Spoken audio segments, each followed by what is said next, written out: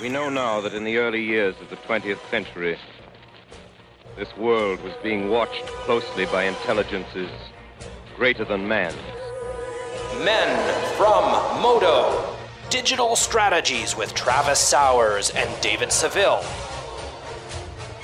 Intellects, vast, cool, and unsympathetic. Broadcast to the world with the uncanny help of Mana Deprived and FacetoFaceGames.com.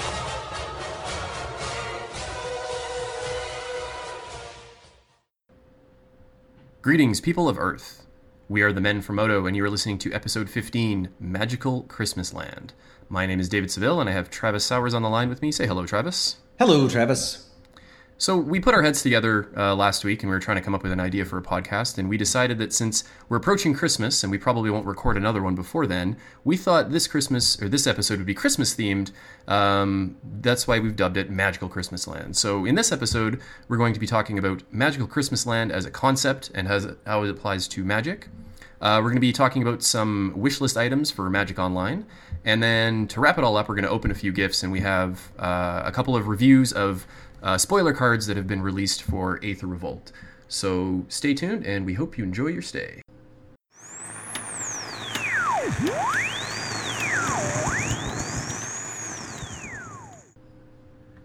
Jingle bells, jingle all the way. Travis, what is Magical Christmas Land? Panharmonicon. Next topic. Panharmonicon is Magical Christmas Land, isn't it? It really is. I think the concept of Magical Christmas Land, when people say that, what they're meaning is a couple different things, but the primary one is viewing a card that has a very high ceiling, meaning it can do something very powerful, but not only looking at that very powerful outcome without recognizing all of the places where it can't really do anything or where it's going to perform poorly. So specifically in Magic, the game, that's what most people are talking about when they say Magical Christmas Land. It's kind of living the dream scenario where you resolve your Panharmonicon and then three things comes into play abilities, and somehow you're not dead and you get all this value. Yeah, and I think one of the most important things about Magical Christmas Land is that it's not something that you don't use this term, you don't use this concept for things that come easy, things that are easy to play, things that are easy to get to work. For example, from Kaladesh, the Blue Gearhulk, the Torrential Gearhulk, that is not Magical Christmas Land. Magical Christmas Land is taking a Panharmonicon with 3 Enter the Battlefield's effects and thinking, boy, if I just go curve out 2, 3, 4 Panharmonicon and then play all 3 of my Enter the Battlefield effects the next turn, I can just win the game. That is more Magical Christmas Land. Things that are just like, long weekend land or like, summer vacation land. Those are the cards that are easy to set up. Those are the cards that come once a year, once a month, reliably.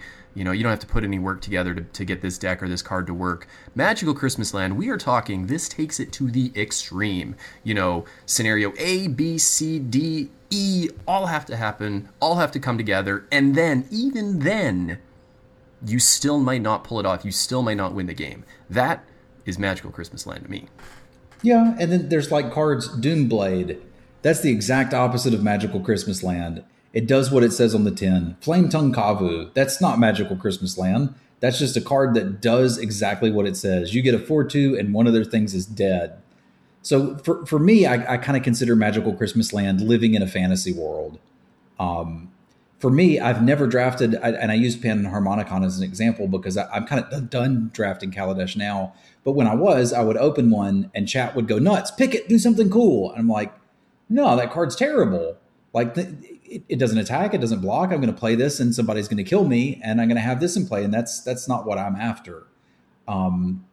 It's okay to go for those Magical Christmas Land. Like I did force the mill deck in Return to Ravnica. And I think that needed to happen. I wanted to show everybody how it worked. And we resolved a lethal Psychic Spiral. Our opponent happened to have cancel, which really sucked because then I couldn't win. But that's a Magical Christmas Land deck.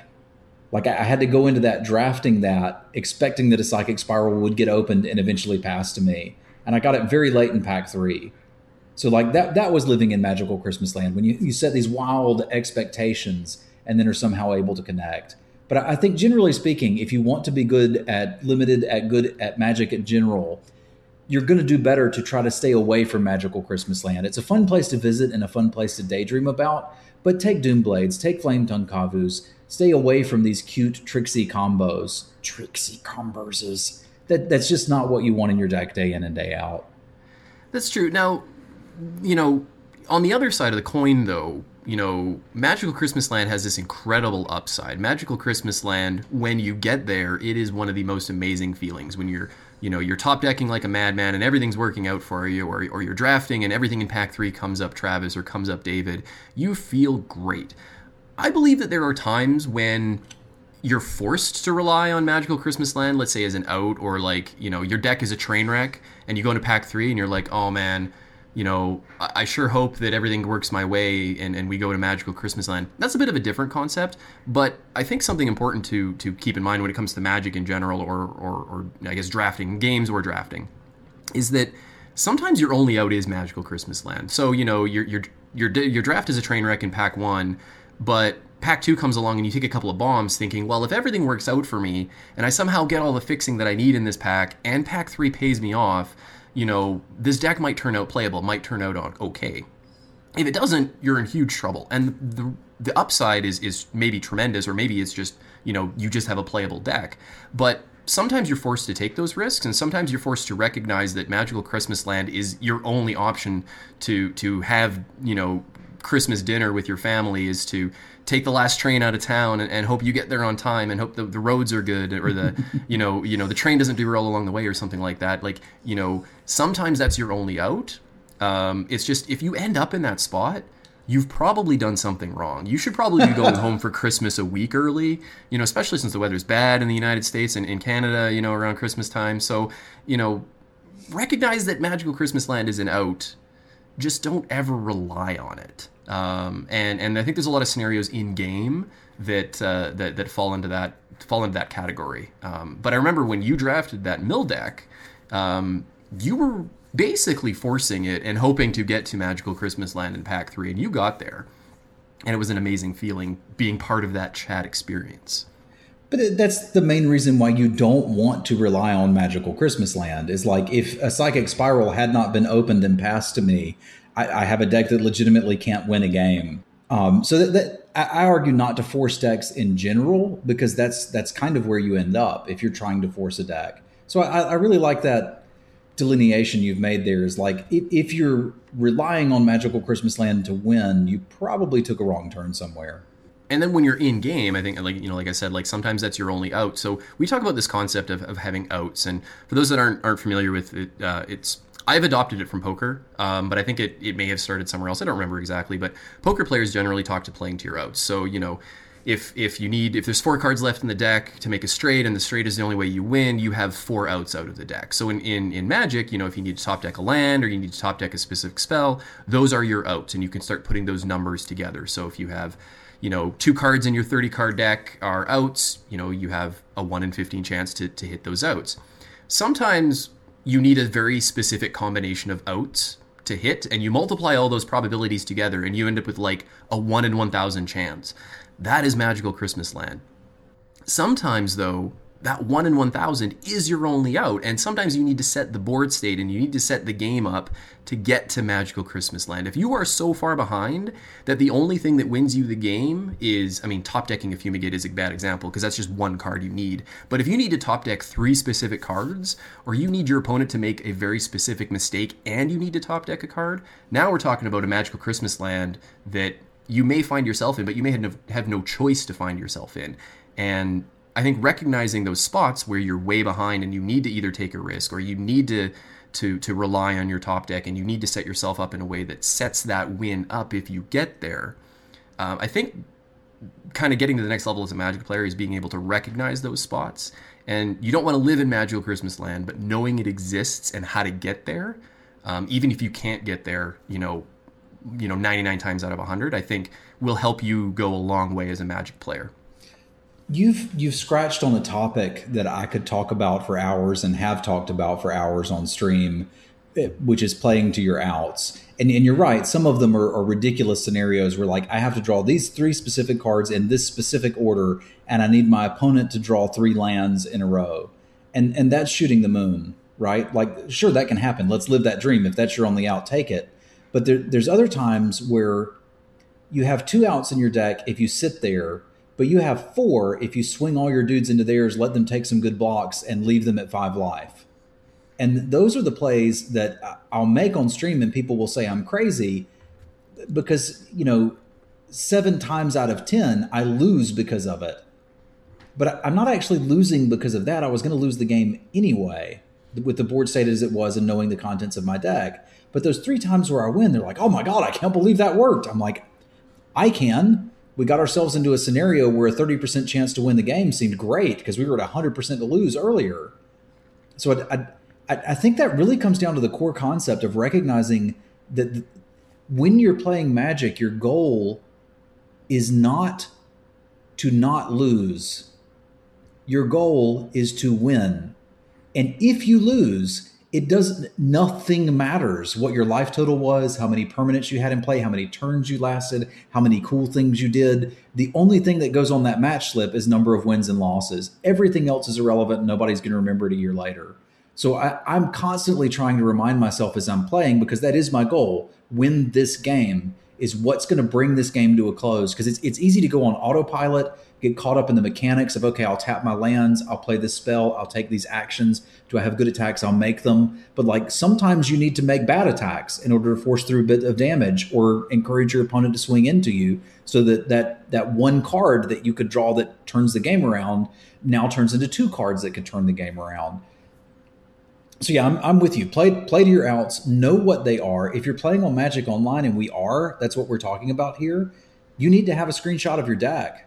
It needs to be on a second monitor or a second page that you can easily flip to and go look and see what your outs are, and then do the math. I have a calculator on my desk. I pull it out on stream all the time and calculate the odds to draw either a specific card or a specific land or whatever it is that I need. Like if you're playing online and you're not utilizing that, you're leaving some percentage points on the table. Yeah, and this game, a match of, a game of Magic or a match is I look at it as just a series of percentage points, a series of win probabilities. So when you sit down against your opponent and you know nothing about their deck, they know nothing about yours, and you draw your opening 7 and you both keep, generally speaking, you're 50%-ish to win, depending on if the player, the draw, or whatever, your percentage points might fluctuate a bit. But every decision, every play you make, every play your opponent makes shifts that win percentage at any given point from 50 to 0 or to 100. It goes up or it goes down. There's no options. And all of the decisions you make either add or subtract from your odds to win, from your chance to win. And on Magic Online, obviously the draws are incredibly rare, so you don't have to worry about any weird scenarios like that. But, if you hit your land drop, you increase your percentage chance to win by 0.5% or whatever. Like you can't really put those things into numbers, but the concept remains is that you're always working toward this 100% chance to win. Right? You're always working toward a board state where no matter what your opponent does, you win the game. You have lethal in the air, and they're top decking, right? They're 5% to get to just survive to the next turn. You're 95% to win the game on the next turn, or you're all you got to do is survive to the next turn and then hit them in the face with a burn spell. Well, if your opponent's not playing any land gain and has no lifelink on board, you're 100% to win, right? Like you're always just kind of working yourself toward these scenarios. So, if your needle's on the other side and you're 1% to win, that 1% is like magical Christmas land. It is like the Cubs winning the World Series, or a team being down 45 points in a basketball game and coming back to win. Like, it is possible. That's why when you look at those sports stat sites that give you the probability of teams winning or teams losing or coming back from a deficit or something like that, they're never 0. Mm-hmm. They're always 0.1 or 1% to come back, because there is that magical Christmas land, that concept that anything can happen, and if everything goes right, as long as there's enough time left on the clock, as long as you have enough turns left on the clock, or you have an out in the deck, you can win the game. It is very rare to be in a game for much longer than a couple of turns where you're 0% to win, at least in limited. You always have an out, most of the time, all of the time, for all intents and purposes. So play to those outs, play to your luck, play to Magical Christmas Land if you have to. Just recognize that you're always in the game. It's funny how this conversation has gone completely away from where I thought it would go, but I love that we're talking about this as a concept, because I think it's a really interesting concept. I I think I'm going to try to wrap it up with recognizing that I'm now going to think about Magic based on your analogy there, kind of like quantum mechanics. Like it's a series of probabilities about who's going to win this game. And at the end of it, Schrodinger's game has collapsed down to one decision. But as long as I'm 1% in it, that's where never give up, never surrender comes from on the stream. I'm not scooping. You need to kill me. And I think that's why there's still maybe 0.0001% that it's going to collapse down to me winning. So Magical Christmas Land, quantum mechanics, I'm on board, man. Let's keep playing. I love it. And actually, this is interesting. I think this is a topic for a podcast for another day, but this also leads into the concept of getting lucky and your opponents appearing to be lucky. You know, have you ever had one of those opponents, you know, or you played games against somebody or whatever where they're just like, oh man, they always have it and they always beat me. Like, how do you get so lucky all the time? And the concept of setting yourself up to get lucky, I think, could be an entire episode. And I don't mean, you know, going to the bar and hitting on the opposite gender. I mean, you know, setting yourself up with good play, putting yourself in a position to win, and when you do get lucky and you do hit that magical Christmas land, you're able to take advantage of it. Because I think the worst thing in the world, I've never really experienced it, but I would hate to, is finally getting to magical Christmas land and then not winning the game. Yep. I think that would be the ultimate letdown. And I think we can have an entire podcast on that, so maybe we'll set that up for the future. But if anybody has any questions about this, I have a lot of theory and things like that from my poker playing days as well as my board game playing days. So we can hit me up on Twitter or in Twitch chat and we can chat about that. But luck as a concept is not random. You know, it's the same for everybody. So those that are getting luckier than you, those that get to magical Christmas land more often than you, there's a reason why. So we'll talk about that again next time. And but for now, enjoy your magical Christmas land. It's the holiday season. It's the best season of all, and why not enjoy a little luck with your magic next time you're playing.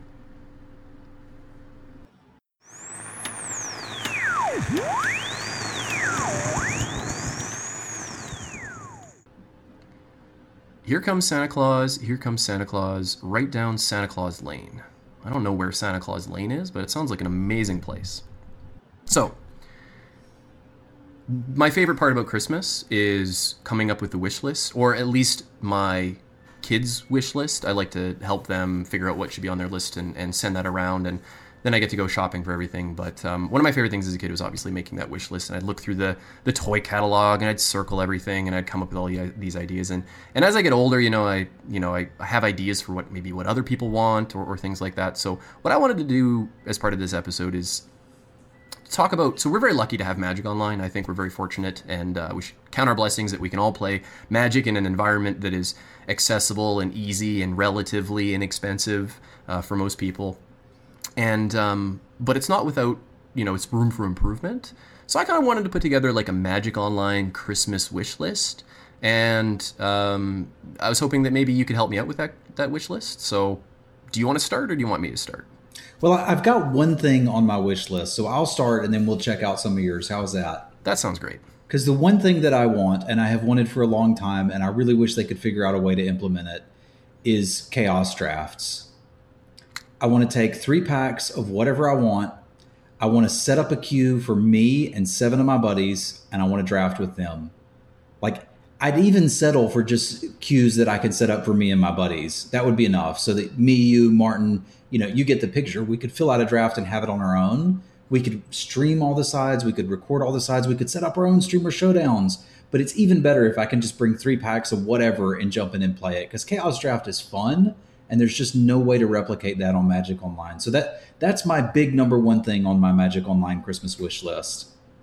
I love it. And there's so many random packs floating around on Magic Online that, you could have used them in the flashback drafts and things like that. Like, why not have a way for people to use those boosters or sell new boosters or things like that? Get more cards into the market. With the flashback drafts from the last year, I mean, there was a lot of opportunity to get a lot of these staples into the Magic economy online and bring down the prices of some of those cards. I mean, cards are cheap already online, but it got a lot of them even cheaper. Yeah. But that would be so much fun to just go back and just build your own draft pool, or even randomize it, or everybody brings 3 packs and shuffles them up and puts them in the bag.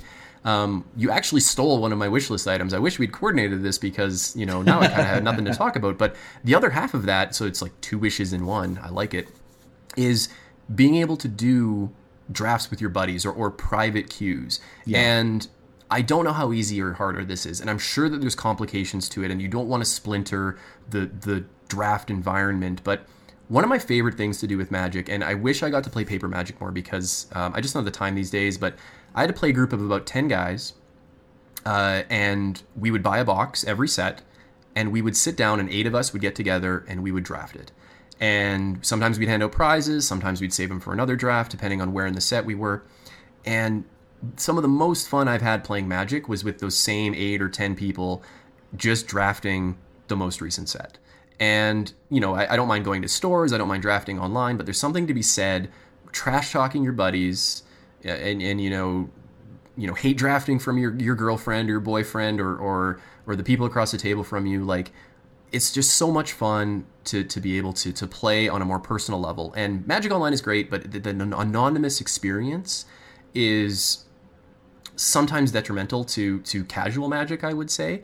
And being able to draft with your friends in a safe environment, you know, safe. I use safe, but I mean, like, you know, no cheaters and you know, no harassment and things like that. I think would be amazing. So I love both of those ideas. And I think even, you know, private drafts, you know, even if they were just the most recent set, and prizing doesn't even matter. Like, I would pay full price to draft with my buddies and get like less than the regular prizes that would be in a normal Magic Online draft. Like, I like playing for prizes and I like playing for expected value and I like winning, but I think I value playing with my friends, if I could, more than the prizes, the output out the other side. So I wonder if there's been research done into what Wizards could do or what Magic Online could bring in for something like that. I hope that if they haven't done it, that there's an opportunity for them, that they have investigated that opportunity, and that I hope it's on kind of their roadmap to where Magic Online goes in the future. Because leagues were great, flashback drafts were great, 6-2 draft queues are great, you know, sealed leagues are great. A lot of things about the limited environment have been great over the last year. And I think this could be one step further to just enhance that online experience. And you probably bring a lot of customers to the game. So if anybody out there is listening, you know, from Wizards or anything like that, like, you know, we love Magic Online, but it'd be so much fun if we could play with our friends on Magic Online. I would play a lot more. Same. And you have a lot of chat buddies that would play, you know, your subscribers on Twitch or things like that. Like, oh, heck yeah, that's an awesome opportunity. Awesome opportunities there to you know, bring in more people to watch Magic on Twitch and engage with your community. So yeah, I think that would just be great all around. Mm-hmm. Okay, so my wish list, which is kind of 1B to that, I would say, or 1C to that, is you wanted Chaos Draft? Yes. I wanted Custom Cube. So of course the prerequisite to that is having, you know, your buddies be able to draft with you. But what about taking your collection online and building a cube? So we just saw recently the Create the Cube contest, the Twisted Color Pie Cube, which a lot of people had a lot of fun with. It was awesome. Some people didn't like it, but I think the most important thing there is that the community got to flex their creative muscle and come up with a cube that was implemented on Magic Online. Like, that is really cool. How cool would it be to be able to create your own cube and then share it with your friends online? So as long as you have it in your collection, you have the cards in your Magic Online collection, Magic Online says, all right, well, you made a cube out of it, you bundle it up into a cube, and now you can draft it with your friends. Same thing, you know, maybe you pay a couple of tickets, there's no prizes that come out the other side, but I mean, I like doing that in real life. You know, my friends, I have a stupid Pauper cube, and it was the most fun I'd have drafting when I was new to Magic, so I'd love to be able to recreate that experience online. Yeah, I would happily light tickets on fire to draft your cube with you and fire up Skype, get online with the person that you're playing against, have the trash talk, see all the cards. That would be fantastic. Like, it would even be on Magic Online. You could have the version of the card that you wanted, right? Like, you could choose the Masters Edition Lightning Bolt or 10th Edition Lightning Bolt, whichever one you wanted in your. That would be awesome. Yeah, I would play that right now. Why don't we have that? You know, I sympathize with the developers of Magic Online because they have a lot to do in a short amount of time whenever a new set comes out. So for those that don't know, I am a developer and I work under a lot of deadlines and things like that. And one of the things that I hate is when somebody comes up, like one of our clients or team member comes up with a great idea and we can't implement it because we just don't have time. So I'm I sympathize with them. That's probably why we don't have these cool things. But gaming and things like that is going toward more of a custom style route, like a custom game route. So like games like Heroes of the Storm or things like that. Hearthstone, where you can, I guess Hearthstone doesn't really have it. I shouldn't say that, but more like Heroes of the Storm or games where you can play custom games. You can set up your settings and you can customize your gameplay experience to fit you. Overwatch. I'm going to Blizzard games because Blizzard is fantastic in kind of the PvP environment when it comes to games like that. But there's all sorts of other games, Civilization 6, things like that, where you can tailor your game experience to what you want. And then you can share that experience either by modding or something like that with your friends. And you can all share that gameplay experience together. And I think that kind of customization, that kind of interaction with the community or interaction with your friends would take Magic Online to the next level. Hell yeah, sign me up. I want to play now. Okay, so, and I've got one more thing for my Magic Online wish list, and which is great because I think this has been a really good year for Magic Online. Relatively good experiences all around, general improvements to the quality of the offerings that are online, quality of the gameplay experience. It's come a long way since this version launched originally. I think the one thing that is two things that are lacking. One is it feels like the player base is still really small. So on my Magic wish list, my Magical Christmas Land wish list, is that more people can experience Magic Online. And whether that means that the barrier to entry needs to come down or there just needs to be more exposure to the random player to bring more people online. But I think if Magic is in a good place online and increasing the player base, increasing the community, I think, obviously it's not a software thing, but I think that would improve the experience for everyone all around. Wait times would be lower. There would be more opportunity for competition, more tournaments, more inbound money, more reason for them to spend money on Magic Online to make it better and continue to grow the game online, which is then probably the next step to like more of an esports type thing or more tournaments online that are big name tournaments. Mm-hmm. And then the other piece of that, so hold on, where was I going with that? So more people, more community interaction. So, it is getting better and there's a lot of people that stream it, but I think it's still a very much an anonymous experience, and which is fine, which is good. That's fine for a lot of people. But I think, more community driven events or more community interaction, more reason for people to get engaged with other people that are playing the game online. And this is probably not something obviously that Wizards can do, but they can definitely help foster that environment. And they are kind of working that way with the paper Magic very, very well. So there's a lot of community members, they went to the PAX the PAX exhibit this year was amazing and things like that. But I think if they can bring that to the online experience and help drive more people to play the game, I think that would basically float the boats of everyone. A rising tide raises all boats. And I hope they're going in that direction. I believe that they're going in that direction, but that is on my wish list, is that, more community, more people, more fun for everyone. Sounds good to me. So I think those are reasonable expectations, but I think Magic Online is in a really good spot, especially, like I said, with the changes this last year for limited players. Costs came down recently. Obviously that hurts players like you, where the pack prices have come down, but in general, for most people, it costs less to play Magic now online, and there's more flexibility in how we play the game now. So I think we're in a really good spot, I think. But if I could play against my friends, dear Lord, I would never stop playing.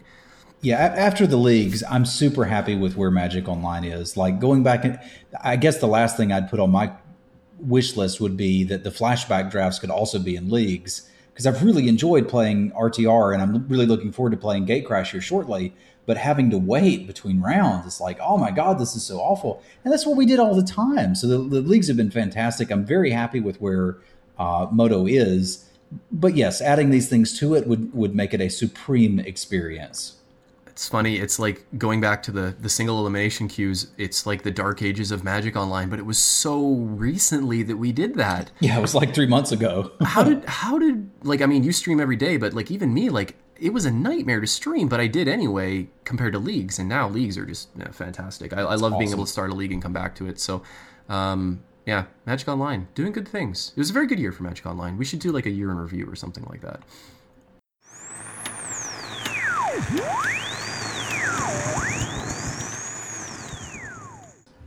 I'm dreaming of a white planeswalker.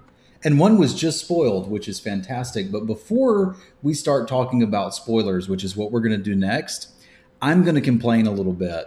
And you can't stop me, Dave, unless you edit this out of the podcast, which you probably could do since you do the editing. But I'm gonna complain about spoilers for just a minute. I don't like spoilers, and I don't like spoiler season, and here's why. If you stream or interact with any other Magic players at any point whatsoever, someone's going to come in and talk to you about this card that was spoiled and say, either A, is this card playable in Standard? B, this card is amazing in Standard. This card is going to be terrible in Draft. They're going to have strong opinions about one card that was spoiled. And there is absolutely no way to know any of that information until you see the entire set. I just don't know if Shock is going to be amazing, like it was in Gatecrash, or barely playable, like it was in one of the Dragon sets. We had a Shock and we weren't even that excited about it. It's so format dependent. And get aside from the fact that I don't play Standard much, I don't know what Standard's going to look like after a set rotates out and a new one rotates in. Nobody does. So I understand everybody gets excited about the new cards, and frankly, I'm excited that there's a new Ajani. It's a cat. I'm excited. I can't wait to read this card and talk about it, but we're going to evaluate it as it is on its own, and we're not going to know if it's going to be great in Standard or Modern or Legacy or Vintage or Frontier or whatever it is, and I'm just a grumpy old man, aren't I? But how will this play in Singleton, Highlander, Mythic, Planeswalker, Super Friends format, 30-card format? I think he'd actually be quite good. 6 mana, though? Like, is there room in a 30-card deck for a 6-mana spell? I mean, everybody's playing Planeswalkers. All right, let's get into talk about the spoilers. I got that off my chest. I'm not a grumpy man who doesn't appreciate what spoilers do. Like, I get that they're here to get us excited about the new set, and that's what they're for. I just don't like I've figured out the format because I've seen this one card sort of things. Yeah, it's basically everybody's living in magical Christmas land. Every time a card is spoiled, it's like, oh man, this card's going to be great because there's going to be a Planeswalker tutor at 1 mana and all this stuff. Like, we just don't know. So I agree with you, but I do enjoy the spoiler season from a what did I get in my stocking? Not, let me evaluate all of my Christmas gifts at once kind of thing. That's when the full spoiler comes out. That's when I get really, really excited. One of the things I want to note, so one of the things I hate about spoiler season is leaks. And I don't hate them, but what I don't like about leaks is that they take away from the people that have been kind of granted these spoiler cards. So it's almost like a thank you to the people that make content in the community, and a thank you to the stores, and a thank you to the sites that keep Magic going, and they don't have to, they do it as a hobby, or they barely break even on it, things like that, right? Podcasts, whatever.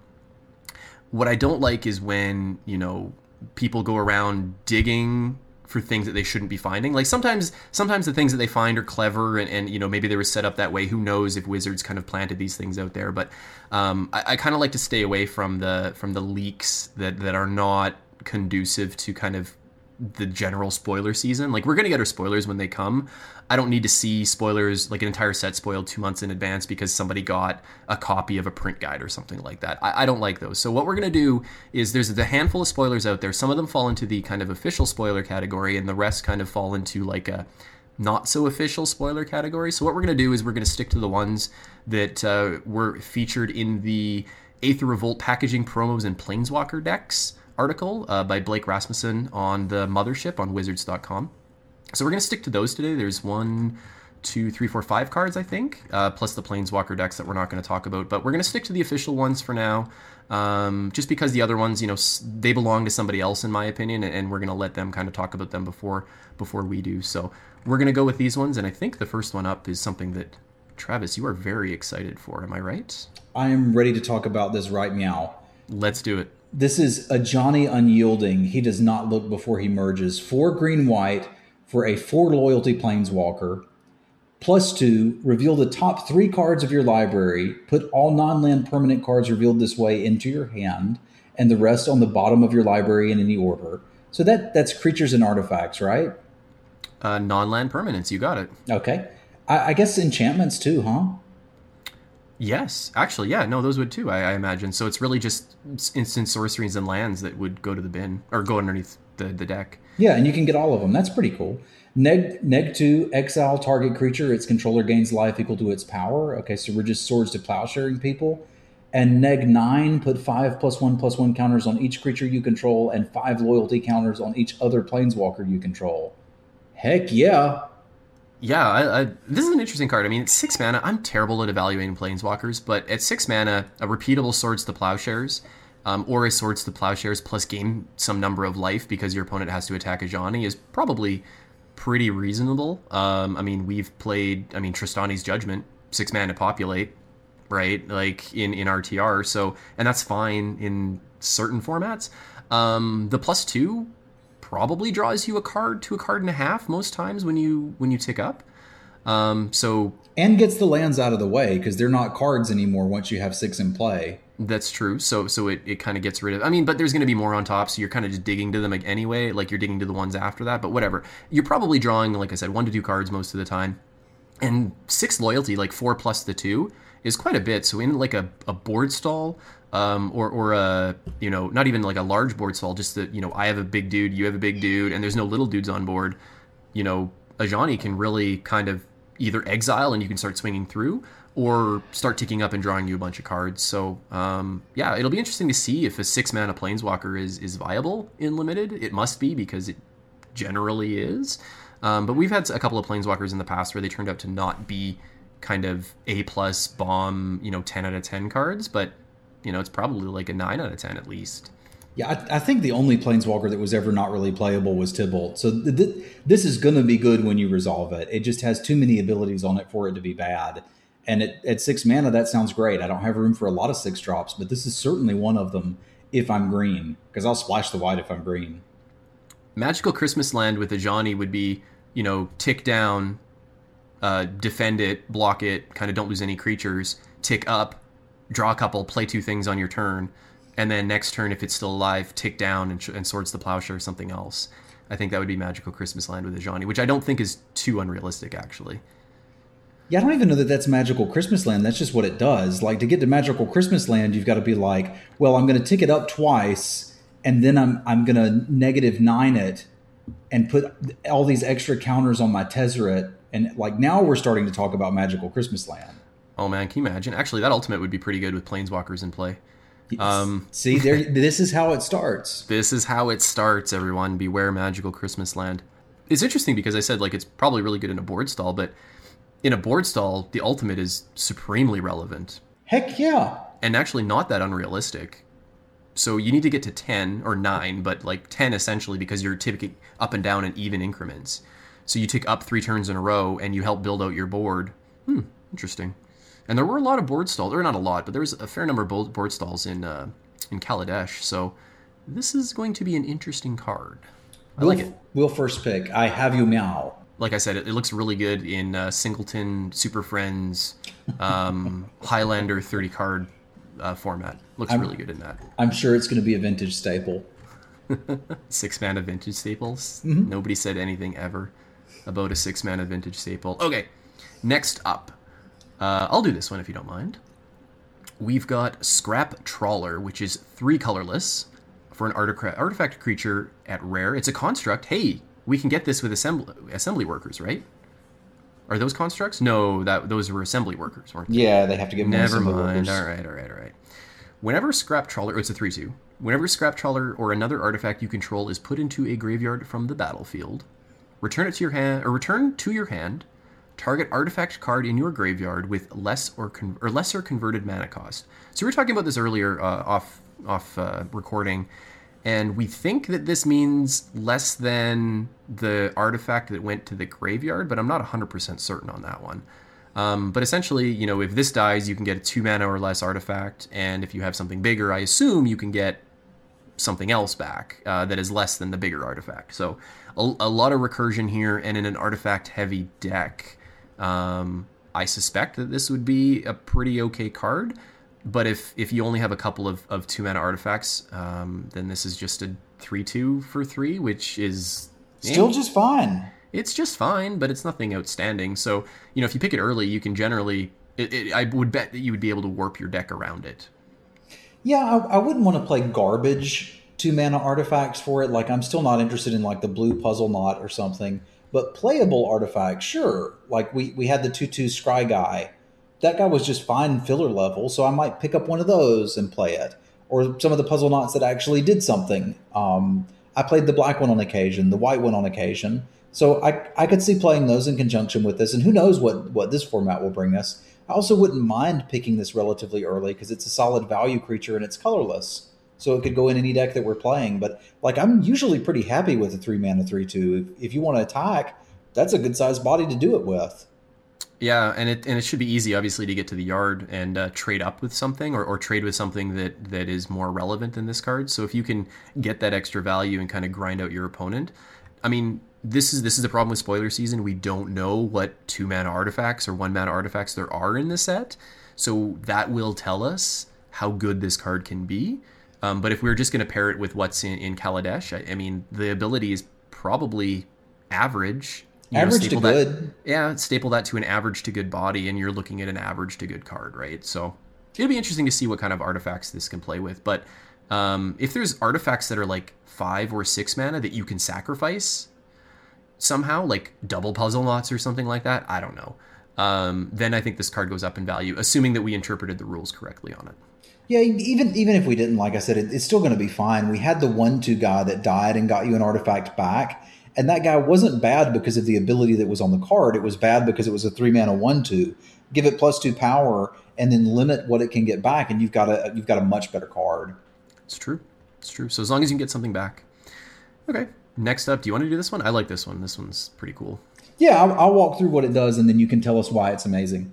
We have Quicksmith Rebel, which is 3 and a red for a 3/2 human artificier. When Quicksmith Rebel enters the battlefield, target artifact you control gains. Tap, this artifact does 2 damage to target creature or player for as long as you control Quicksmith Rebel.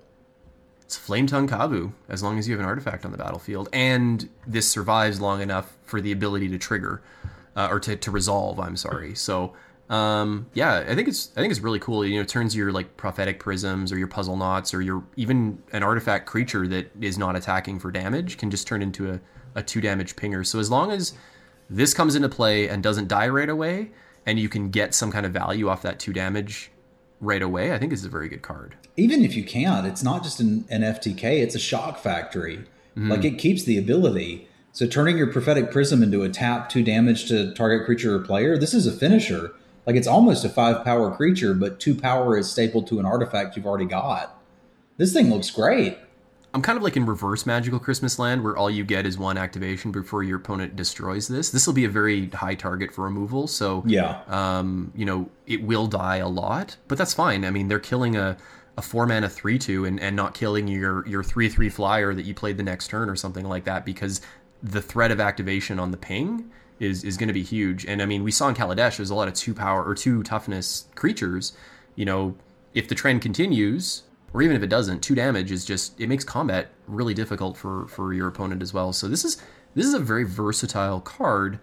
You just want to make sure you have an artifact. If you're playing this just as a 3/2, you're sad. You're doing it wrong, yeah. You're doing it wrong. But I mean, there's going to be random artifacts. It's Kaladesh. We've seen that already. Or in Kaladesh, I'm sorry, in Aether Revolt. I'm assuming that there's going to be something. Yeah, there should be just artifacts laying around, even if it's not servers or whatever.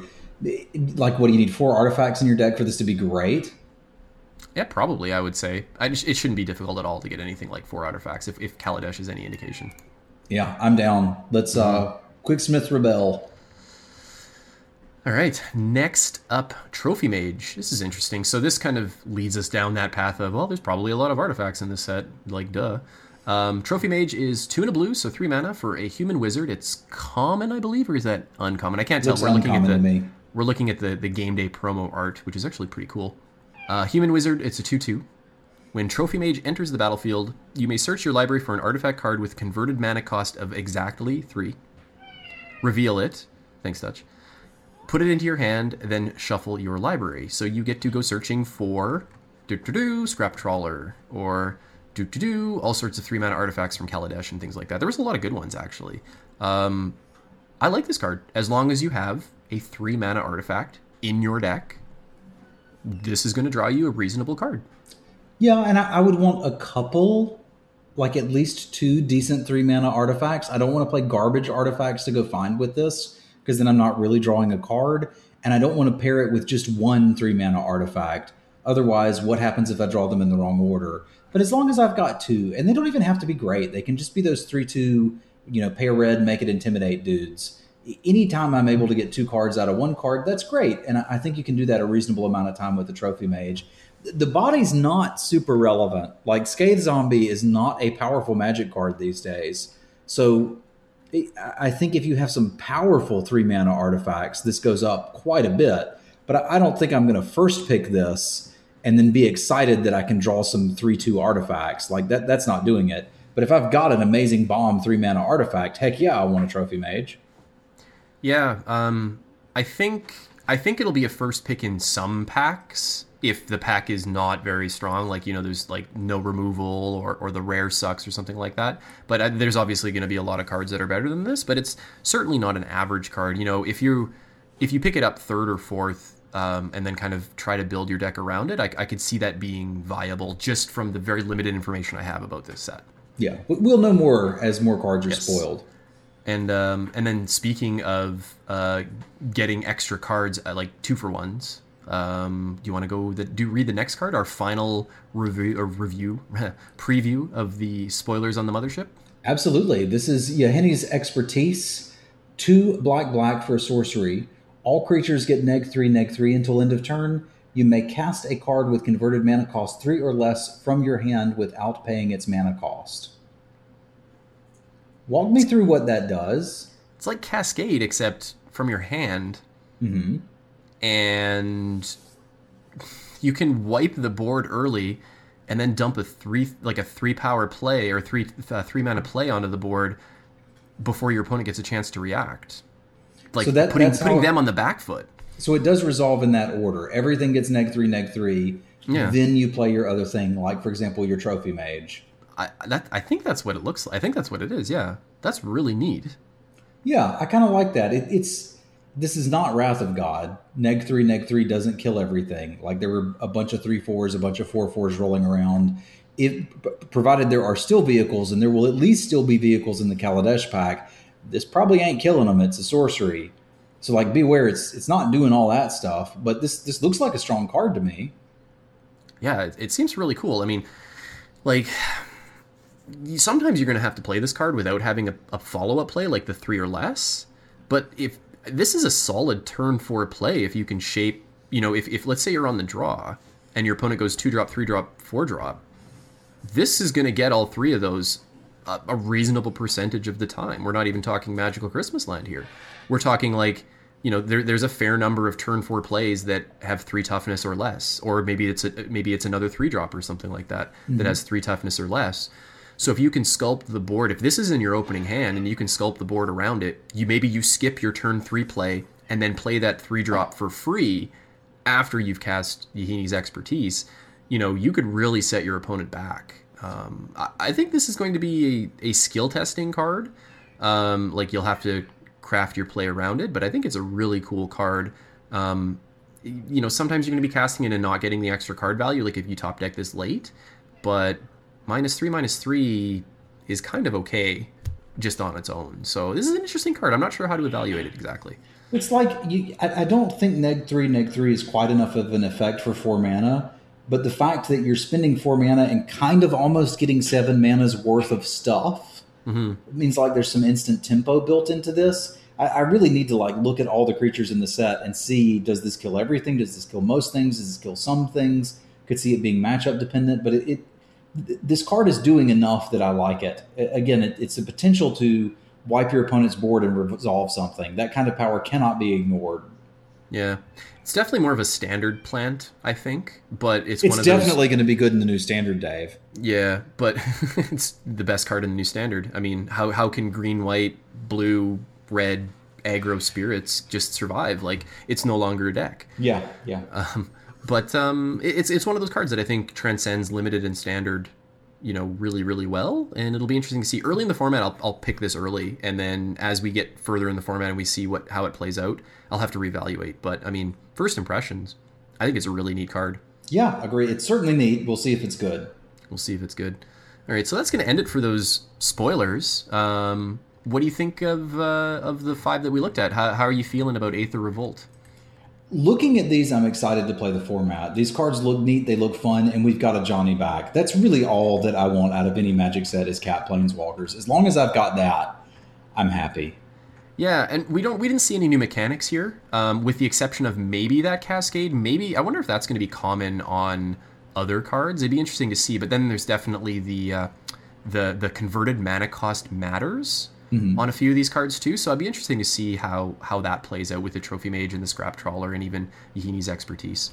There may even, it's very subtle here, but there may even be an artifact sub-theme in this set. Ooh, you may have just blown my mind. I don't even know how you saw that. I think that might be going on here. You're the best. This is why I hang out with you. No, you're the best. All right, for those of you that have had enough of the love-in, you're in luck because that is the end of our podcast. Travis, what did we learn this week? We learned that spoiler season is terrible, and Chaos Draft should be on Magic Online very soon. Yeah, and I learned that what did I learn? Oh, Christmas is the best, or holiday season, whatever you choose to celebrate.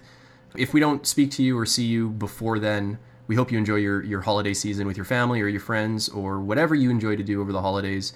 And if you're in someplace cold, we hope the cold's not too cold, and if you're someplace hot, well, lucky you. Yeah. So we hope you enjoy your holiday season, and we will probably see you back here for the Aether Revolt preview show. Sounds good to me. Set review show. Yeah, that'll be the next one, so that'll be a long one. Buckle in, folks. We hope you enjoyed this episode. And in the meantime, where can they catch you online, Travis? You can find me everywhere under the tag Simulan, twitch.tv/Simulan, and on Twitter I'm @Simulan. And I am twitch.tv/dcivilian when I finally get around to streaming again, which hopefully will be soon. And I am the same on Twitter. So hit us up, say hi, and we hope you have a wonderful holiday season. Aloha.